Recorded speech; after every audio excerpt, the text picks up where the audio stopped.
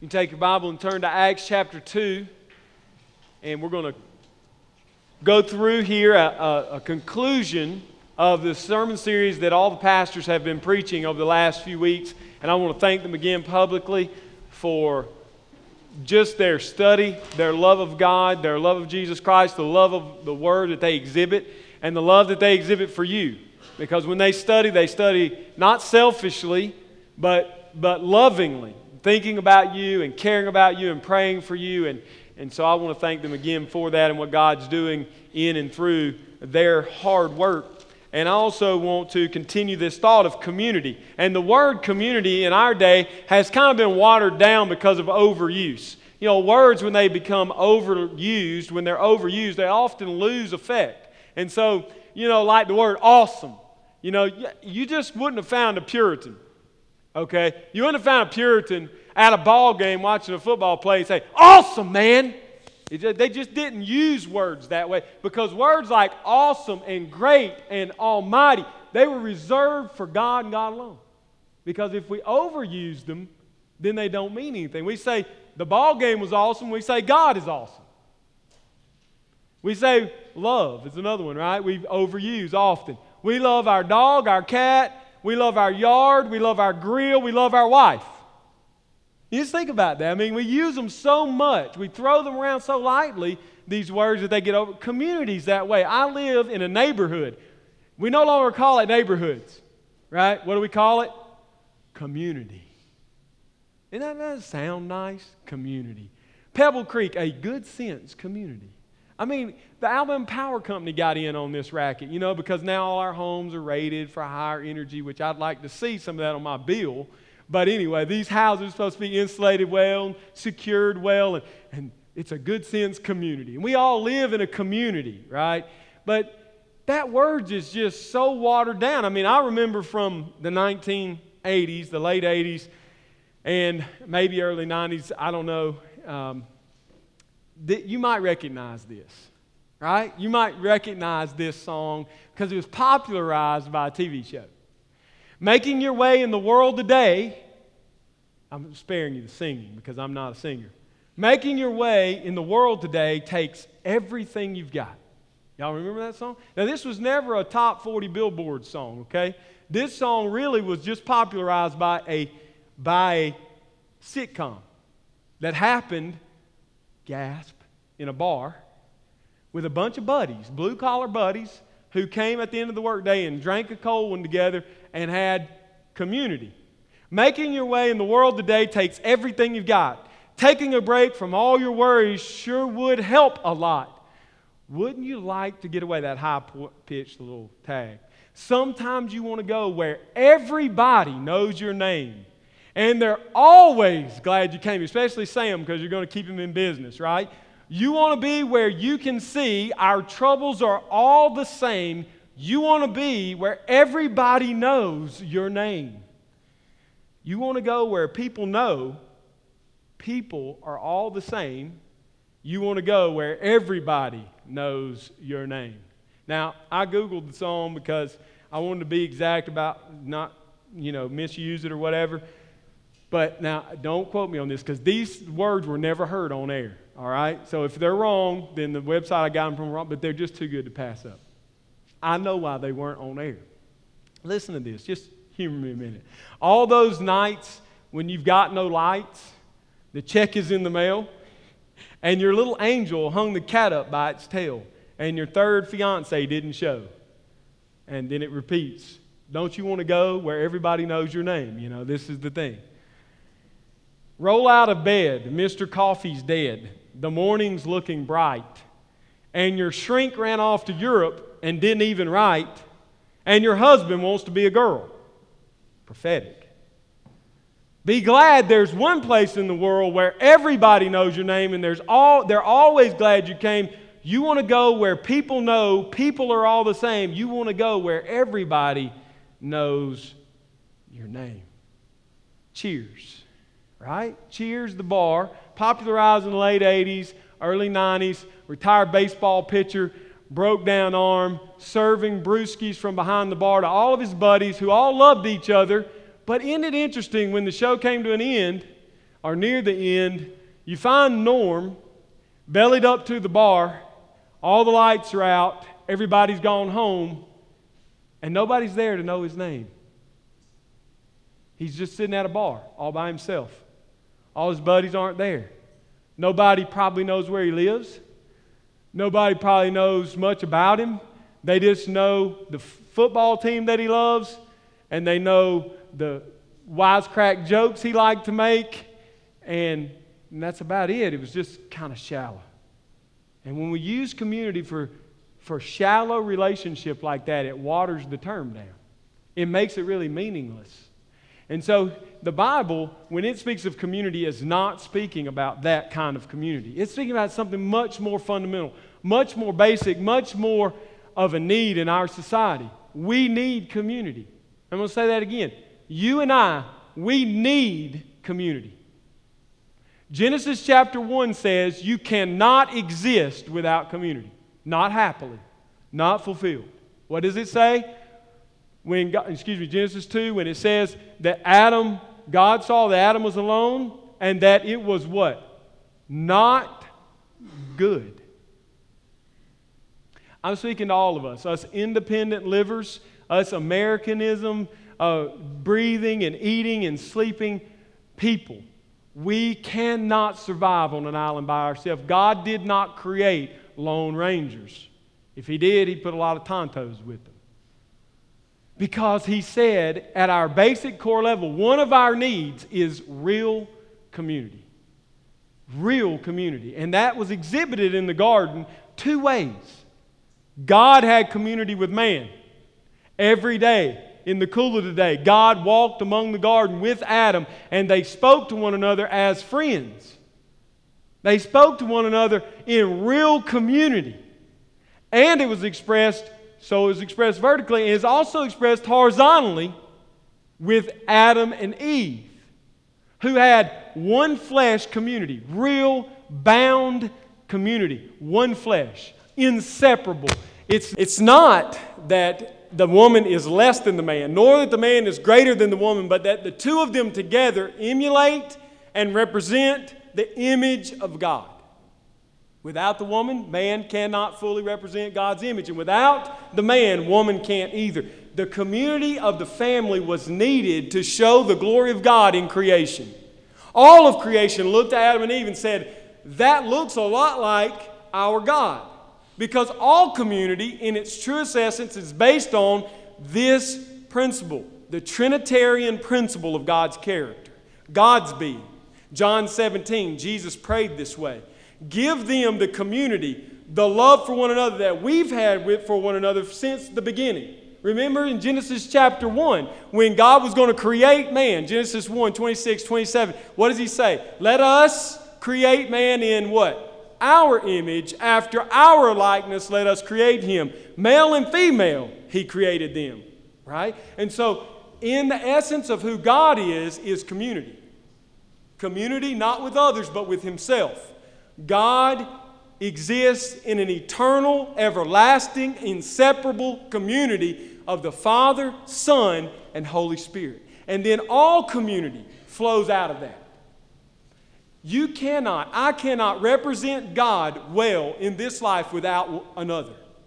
Without another. Whether that be in marriage, or whether that be in friendships, whether that be in the church, which we're going to talk about today. However it's expressed, it must be expressed through Trinitarian relationship. And I want to give you some characteristics of Trinitarian relationship. One, I said them earlier, it is everlasting.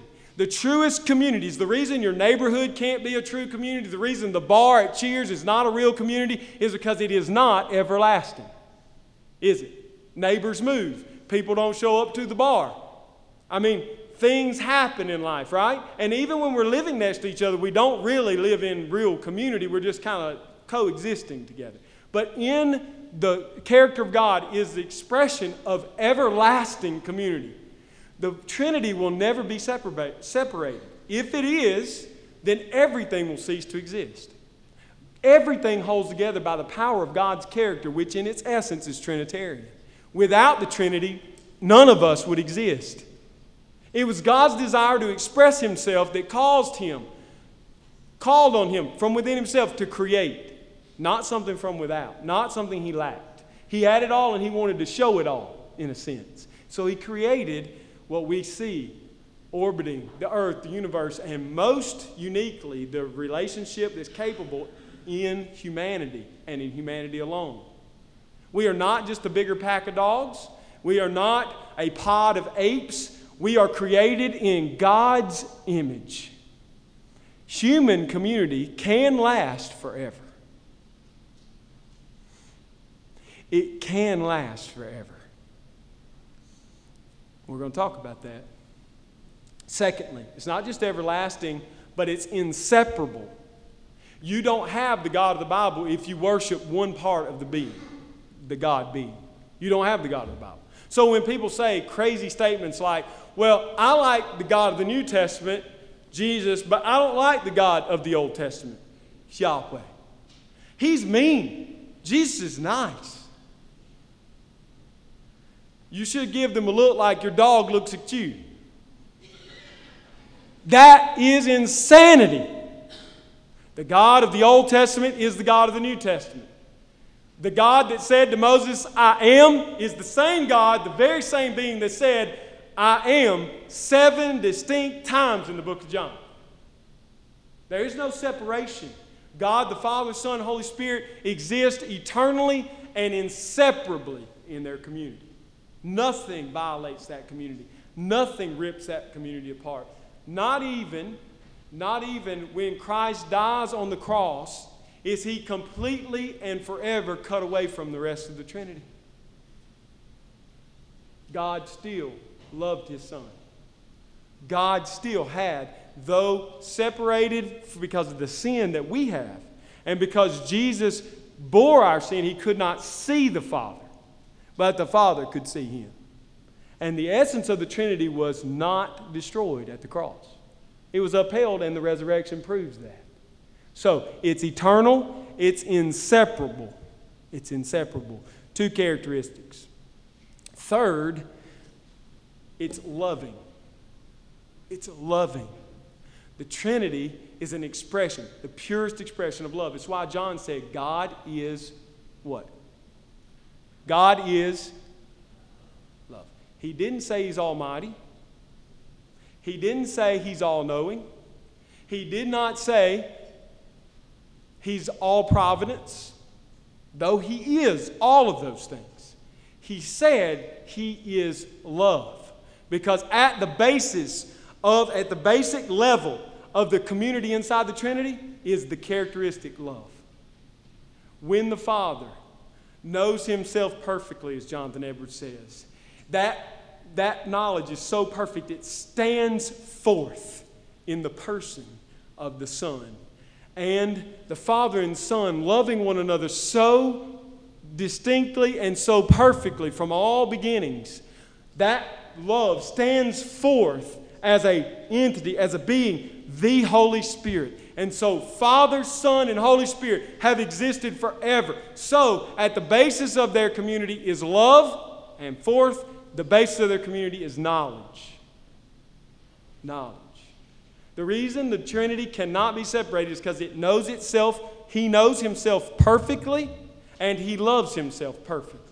And therefore, nothing can separate. There is nothing you can go to the Father and say about Jesus Christ, the human God-man, the Son. There's nothing you can say about the Son the Father doesn't already know perfectly. And there's nothing you can say about Christ's Father that he hasn't experienced from all beginnings. He knows himself perfectly, and he loves himself perfectly. He loves himself perfectly. He loves everything about himself. God loves himself completely, purely, without end. Now, some of you, that's harsh because you're thinking, man, God sounds arrogant. No, God is the only being who, if he did not love himself perfectly and most supremely, would be committing idolatry. Because not to love himself completely would mean that he had to love someone else, and to love someone else is idolatry. He defines it in the Ten Commandments. You shall have no other God before me. So at the basis of community, what I'm trying to say to you, paint the picture for you, is the Trinity. Without the Trinity, you cannot have community. Without that Trinitarian community, you cannot know the God of the Bible. And that God, the God of the Bible, created community to express himself. So now we see Acts 2, right? Is it any wonder that the people in Acts 2, having been transformed by the power of Jesus Christ's gospel and inhabited by the Holy Spirit of God, now began to know one another completely and love one another without exception? That shouldn't shock us, right? That shouldn't be like, oh my goodness, what happened? No, it's just natural. It just happened because of the power of God. And so I will say that's why, because community is built on this Trinitarian principle, it is possible for you to have community with one another forever. Because inside of each of you dwells God himself, the Holy Spirit. And in the end, you will dwell perfectly with him and with one another. And it will be no moving out of the neighborhood. No days where the lights don't come on. No times where the money runs short. No night where you cry yourself to sleep wishing someone understood you. For you will be surrounded by a whole community of God lovers who in the new creation express that in perfect community. It's possible in eternity to live in community forever.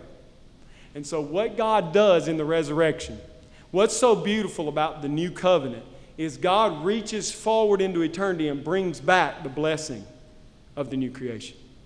He says, because he is so benevolent, I won't make you wait until you get there. I will give you this new community now. So when you tell me, I love Jesus, but I don't love the church, that's why I say, you don't know Jesus. Jesus died so that we could have the community we're waiting on now. He was raised so we could have that community now. Is it perfect? No. Not by a long shot. Not by a long shot, but it is eternity brought forward. It's the blessing of the new covenant. It's the picture. It's the beautiful picture of the redeemed of God living together. That's what the church is. And so we look at Acts 2 and verse 41, which is where the Greek breaks the argument of, or the picture of what went on at Pentecost. The actual, I know in your English translation it starts at 42, but remember, those aren't in the original. The original indicates that there's a transition in verse 41. So, those who received his word, Peter's word, were baptized, and there were added that day about 3,000 souls. So, what happened? What happened? I want you to hold your place right here in Acts 2. I think the best way to explain what happened in Acts 2 is to look back at the promise made by God to his people. I want to look back quickly with you at Exodus. Exodus, nobody else has said this that I've read, so if it's wrong, I'm wrong. Okay, I'll take credit for it. But as I think about it and read the two books side by side together, I think of Exodus like the Old Covenant Acts. It's just like, to me, what's going on in Acts. Why? Because if you look at Exodus, what happens at the beginning of Exodus? God selects for himself a mediator. He sends that mediator forth in the power of his name to go to a people who don't really want him, but who, by the end of the plagues, realize we better take him, right? Because this seems to be God working. But Moses wasn't brought in to rave reviews. Remember his first reviews? What happened? Work got harder. What did the people say? Go back where you came from. We don't want you. Now here Moses is trying to mediate with God and man. He's trying to do what God has commissioned to do. He's just obeying. And because things get harder, they want to kick him out. So it's a lot like when Jesus came, right? Jesus was the selected mediator by God who came to his brothers and was not received. They rejected him. But did he let their rejection stop him? No, just like Moses did not let the rejection stop him. He continued on. And God delivered his people through the 10th and most horrible plague, which was to kill the firstborn. Just like we read in Acts that God, in the Gospels, we see the history, and Acts recounts it for us, that God killed his firstborn. He took the life of his firstborn. Moses then leads the people out of their bondage and their captivity. And what did they receive but gifts from the people? A little bit of the promised land brought forward to them in their redemption. They got it early. The jewels and the crowns and the gold and the silver and all the things they toted out, they took out of captivity. But it really wasn't theirs. It was given by the grace of God to them. And then they travel across, and God miraculously brings them across the waters of the Red Sea, defeats their enemy, destroys their enemy, redeemed them, and he defended them perfectly, just like God does in Jesus for us. And Acts recounts that for us, like Exodus recounts for us. But if you look at Exodus 19 through 24, you find the exact, I believe, the exact parallel to Acts chapter 2. Remember, the Bible is divided into two things, two most broad divisions, Old Covenant, New Covenant. Now, don't misunderstand. These are not two completely separate covenants. These two covenants are expressions for us in history of God's covenant of grace. They are expressions for us of God's grace.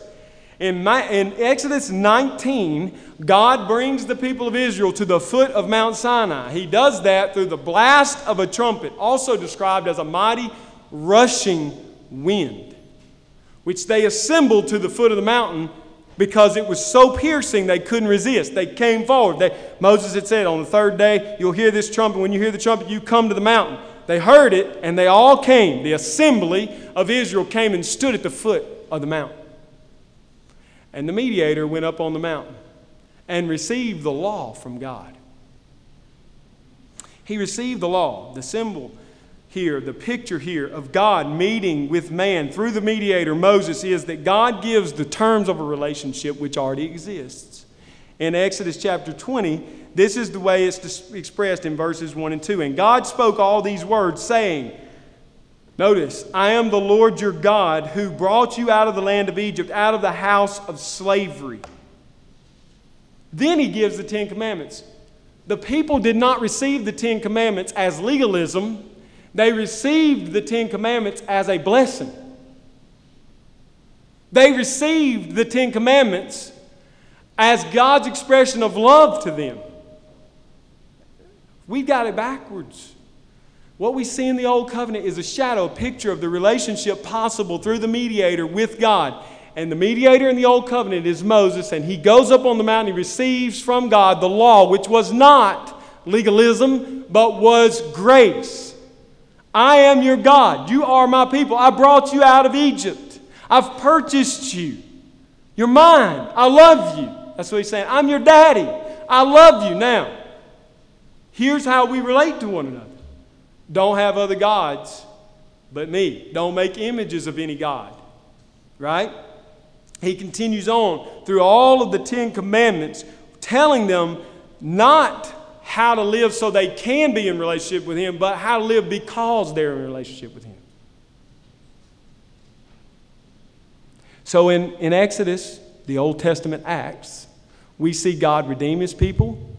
We see God's selected mediator deliver to them the law.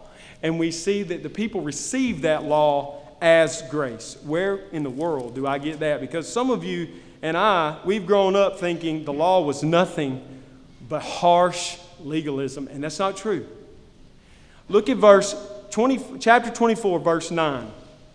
The whole of this, and I'm cliff noting it for you because of time's sake. If we walk through, there are so many parallels right here to our text in Acts 2 that without this text, Acts 2 stands kind of oddly on the page. It's caused some people, because I believe they missed this connection, to think that something brand new, never thought of before, happened at Acts 2. And I don't find that to be the case. What I find to be the case is Acts 2 is the fulfillment of a great work in the Old Testament. It's an absolute fulfillment through Christ of what we see in Exodus 19 through 24. Look at how they received it. In verse 9 it says of chapter 24, Moses, Aaron, Nadab, Abihu, and 70 of the elders of Israel went up, and they saw the God of Israel. You could preach months on that. They saw the God of Israel. There was under his feet, as it were, a pavement of sapphire stone, like the very heaven for clearness. And he did not lay his hand on the chief men of the people of Israel. What happened?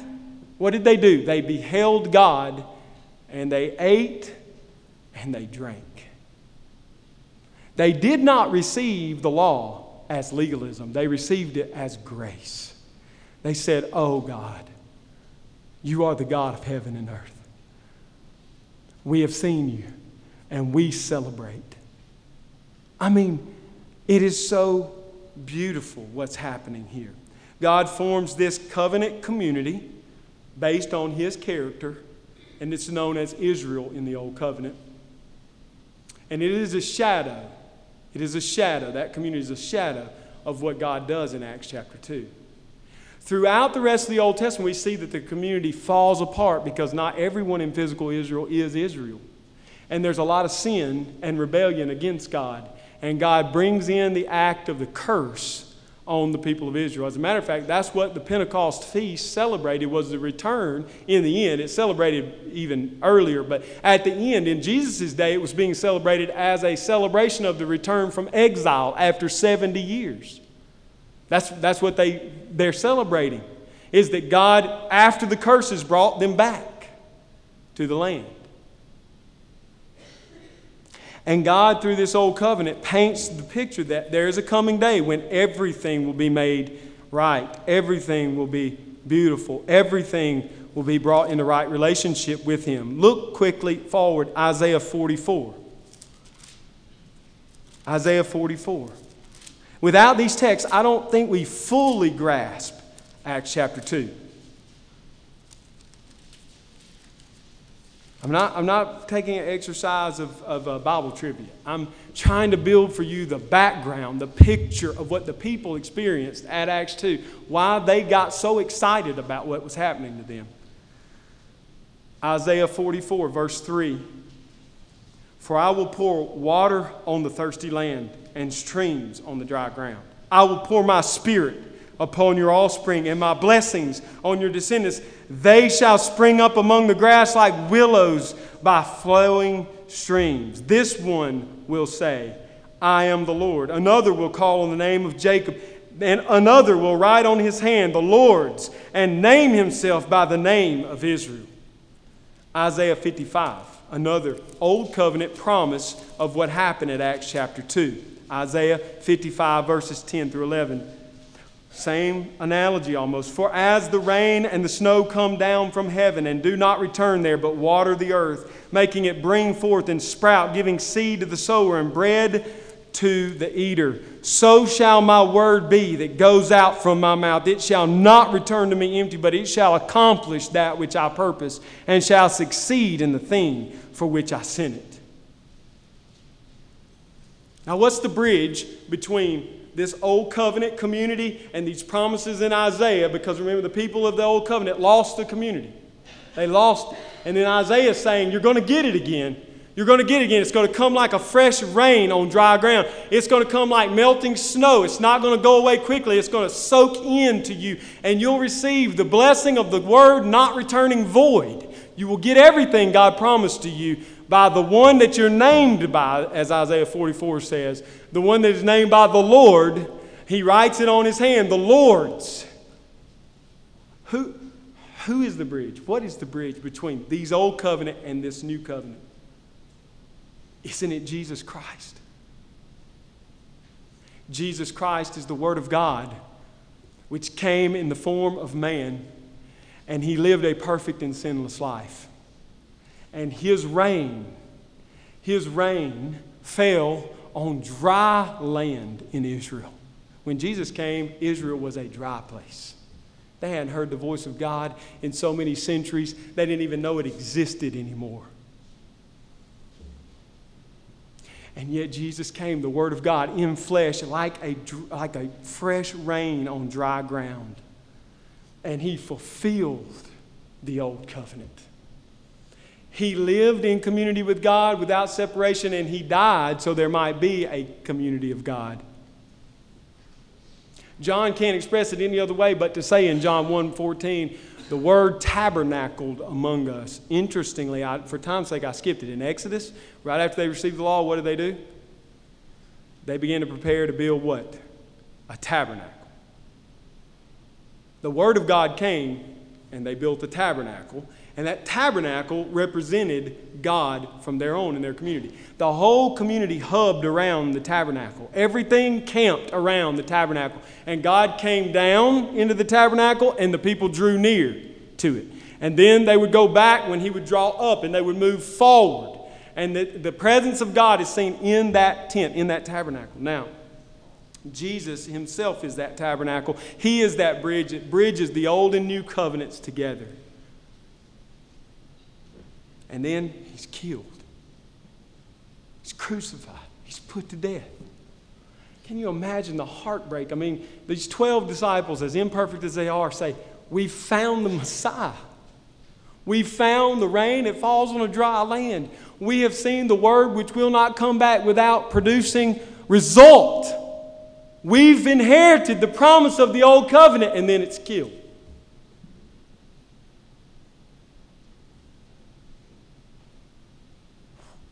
What do we do? I don't know. I'm going to go fish.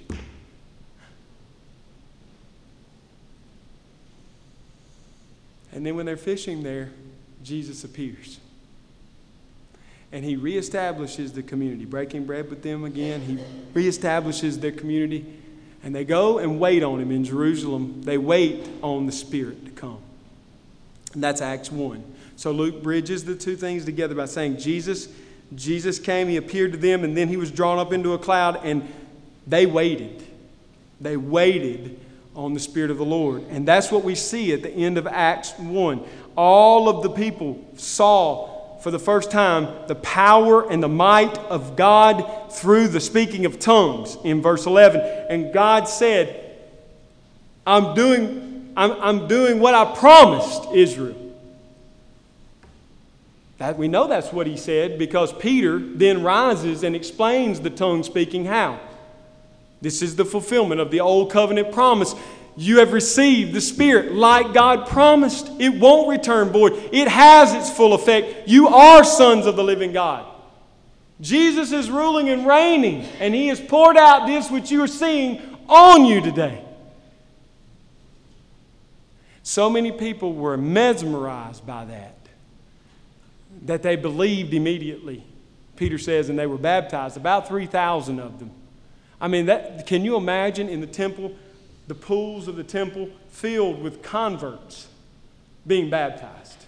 I mean, the Jewish leaders are standing around watching their people be sucked away in their mind. They've rejected Jesus. They've rejected the promise of the old covenant. They've turned their back on it. They're still keeping the institutionalism, but without the promise. And now these apostles come into the temple and they preach and prophesy so powerfully that people say, I believe. I see the fulfillment of the covenant. It's here. It's Jesus. And they're baptized. Right on the spot in the temple grounds. I mean, I have to imagine. They probably were baptized other places, but I can imagine in Solomon's portico, in the pool, there they are. They're being dumped. And can you imagine the way the people around that were amazed? These people are boldly proclaiming their love for Jesus Christ in the temple. It has such powerful effect. 3,000 are saved that day through His preaching. And then we find the community that we've been preaching about. All the men have preached these verses, and they've left me one phrase. And the Lord added to their number day by day those who were being saved. That's what I have left to preach. 2 points. 2 things. Grace Fellowship, God is glorified. God is glorified as we live in true Christ-centered community. God is glorified. What failed in the old covenant? What failed? Did God fail? Absolutely not. The people failed because they didn't live in God-centered community anymore. They moved away from the God-centered community. They began to worship idols. They began to be a part of the world instead of apart from the world. They just gave in. They melded in with all the other people. God is not glorified that we simply come here and meet together and sing some songs and preach a sermon and go home. God is glorified when we live in real Christ-centered community. Christ-centered community is, first of all, based on the apostles' doctrine. The apostles' doctrine, verse 42. The apostles' doctrine. That is all of the things the apostles taught. What things? All things. Where did they get all things? From Jesus. Matthew 28. Baptize in the name of the Father, the Son, and the Holy Spirit, and teach them to observe all things I have commanded you. That's the apostles' doctrine. All the things Jesus commanded. The epistles, the gospels, everything you see in there, that's what the people held to. Distinctly, they held to the gospel, the fulfillment of the promise of the covenant, the fulfillment in Jesus Christ of the covenant. They held to that. They believed it fiercely. Every sermon they preach will be a history of Israel set in the person of Jesus Christ. It goes through, they do, Paul, Peter, Stephen, they all do. They start walking through the Old Testament and they end in Jesus Christ as the fulfillment of all things. It gets Stephen killed. It gets Peter and John beat up. But it's powerful. So, God is glorified when we live in Christ-centered community. Christ-centered community is based on the apostles' doctrine. It's based on the apostles' doctrine, the teaching of Christ, most specifically the gospel, the fulfillment of the covenant in Jesus Christ, the good news. Not only that, but Christ-centered fellowship is based on the believers fellowshipping together, koinonia. This word doesn't mean to eat a meal and go home. This word means we have everything in common. Everything. Like you live in your house with your children, the church expects us, God expects us in the church to live that way. You know, when your kid comes in, now you may do this, but I wouldn't recommend it. When your children come into the kitchen, they just open the refrigerator, right? Just go right in, they get some stuff, they eat it. You don't charge them for it, I hope. You don't lord it over them. That's mine. Now, sometimes I fail here, right? I tell my kids, that's mine, you're eating it. But ultimately, everything in that house belongs to me by law. But by grace, it all belongs to everybody. I earn it through the job God has provided me. God has given it to me, but they all reap the benefit. And I don't hand them a bill at the end of the week. They just live there. They share. They take and they give. That's koinonia. That's the church. They take and give.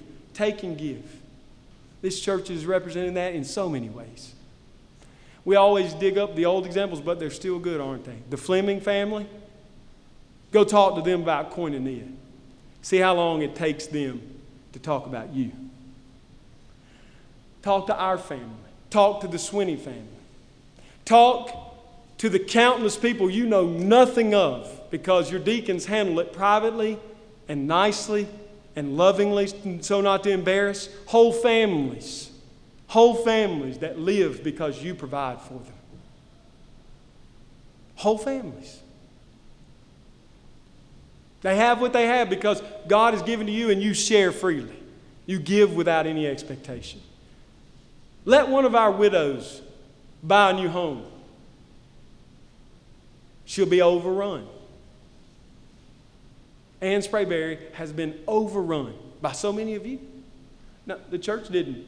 The church didn't say, hey, we got to go over and do this. Ann needs our help. Let's all get over there. No, people just said, they heard, they connected, they knew one another. They said, oh, Ann's got a need. All right. And the brain started working. All right. The phone started ringing. The emails started going out. People started showing up with paintbrushes and old clothes. Right, Ann? That's about koinonia, isn't it? You feel the love of Christ when you're loved that way. And the world sees it. A man walked by one day, all the women over working at Ann's new place. He said, I was told this. He said, "What are y'all doing this for? Why are y'all doing this?" Ann said, stuck her head out, said, "Because they love me." The world will know you if you koinonia one another, if you love one another, if you have community, if you have fellowship with one another. That's how the world's going to know you. That's how the world's going to know Christ. That's how the world's going to know God. He's glorified through us when we have Christ-centered fellowship. Guys going and hammering nails at Jason's house, that's not just having an impact physically. That's impacting family upon family. There'll be people that will come for years and say, "Man, this place is nice. It's well built. Who'd you hire to build it?"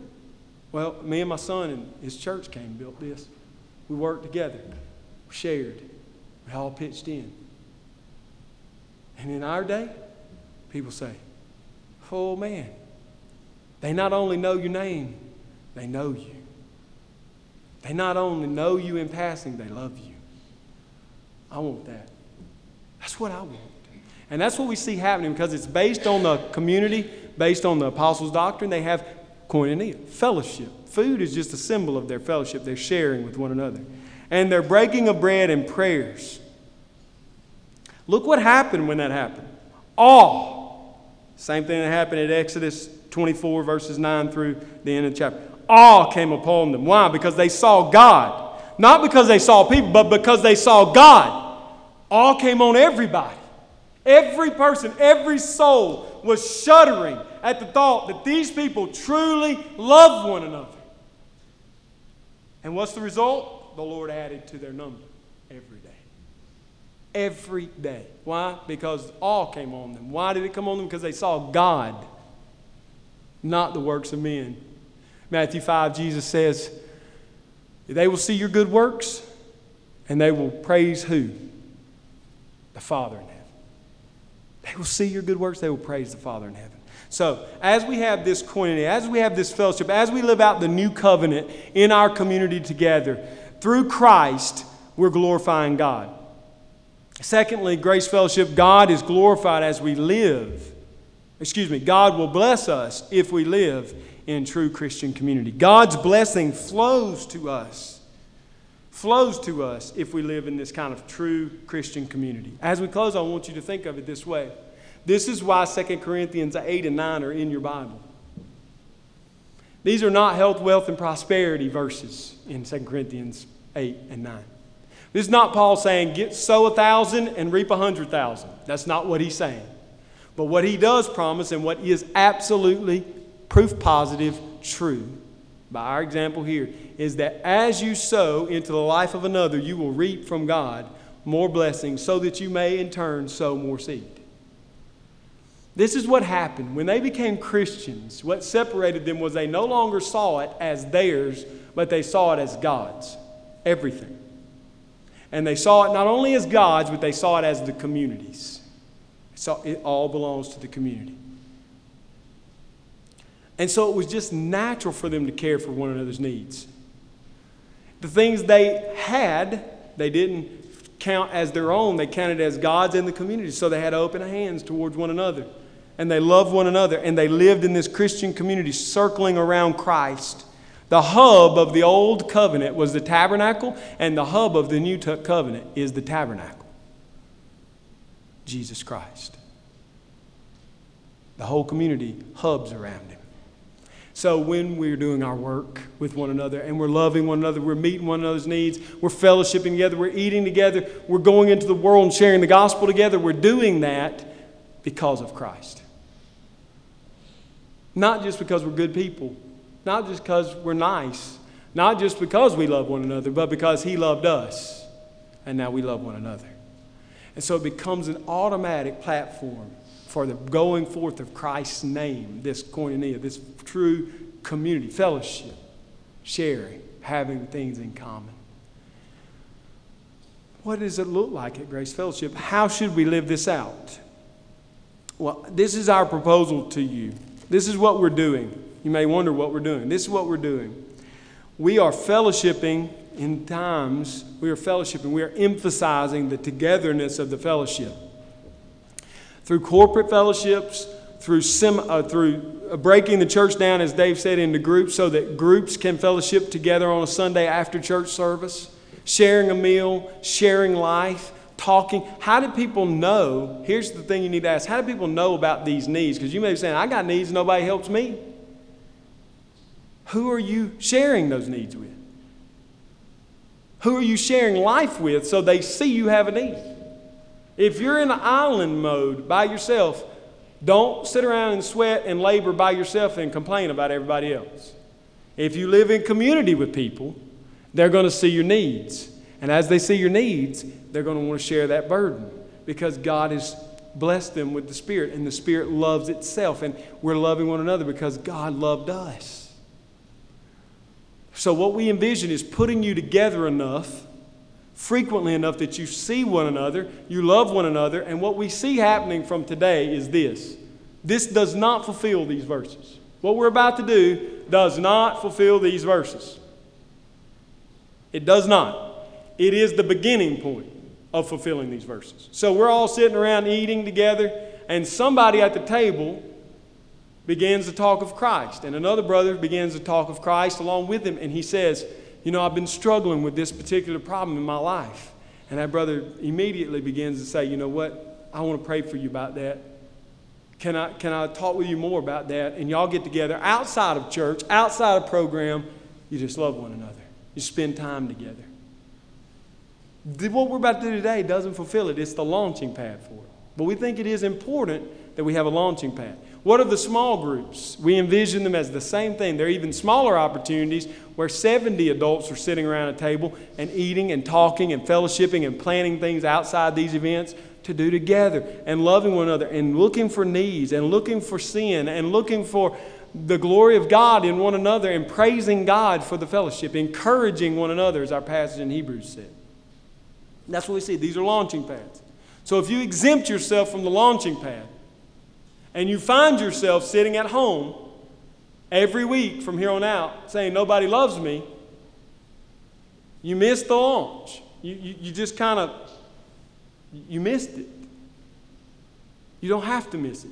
We want you there. We want you there. What long term we envision is a church that just lives this way. A church that just eats this up, because then it will become contagious. We are not promised to have the same thing happen to us that happened to the people at Pentecost. We're not promised that, but we are promised that God will bless our exalting of Christ through community. We are promised that. So will we have 3,000 added in one day? That's no promise. Will we have people added every day? There's no promise to that. But we will be blessed. We know that because we're living in this community. Here's my ultimate vision. And I think I share this, or we talked about it at the retreat with the elders. As we close, I want to say it. These table fellowships we're about to have, what I would like to see us develop into is sitting around a table, eating our common meals, all at the same table. And on the table is communion.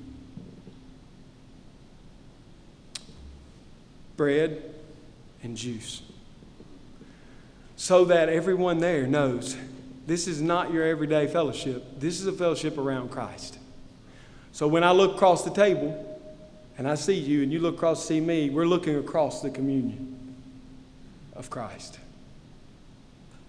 How could we ever sit through that and not talk to one another about the Lord? That's like your wife sitting next to you and you never mention her. It's like your children playing around you. You never engage them and you never engage anybody about them. So they're sitting around, and when the meal ends, the blessing of the day is simply a pastor rising and saying, we've had this fellowship over the Word, the Apostles' doctrine, and we've eaten this meal together. We've enjoyed one another's love and fellowship. Let's take communion together.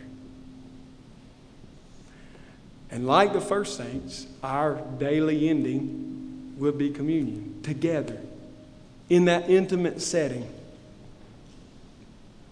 I think that will heighten our worship. I think that will heighten our community. I think it will heighten our fellowship. It will make it more real, more unique, more glorifying to God. And so this is kind of where we're going. We're just starting out. We're pushing out of the harbor, so to speak. We're not there. We're not saying we got it all together. We're just figuring it out. If you come today, don't expect it to run perfectly. Don't get agitated because it's not perfect. Be patient and loving towards one another. Fellowship together. And don't get in such a hurry that you miss the point. The point's not to eat a bagged meal. We could all go home and eat a better lunch. The point is to be together, to love one another, to invest in one another, and to look for further investment in the future. That's what we want to do. That's why we've preached this series, partly is just to jog your memories and your minds on this, okay?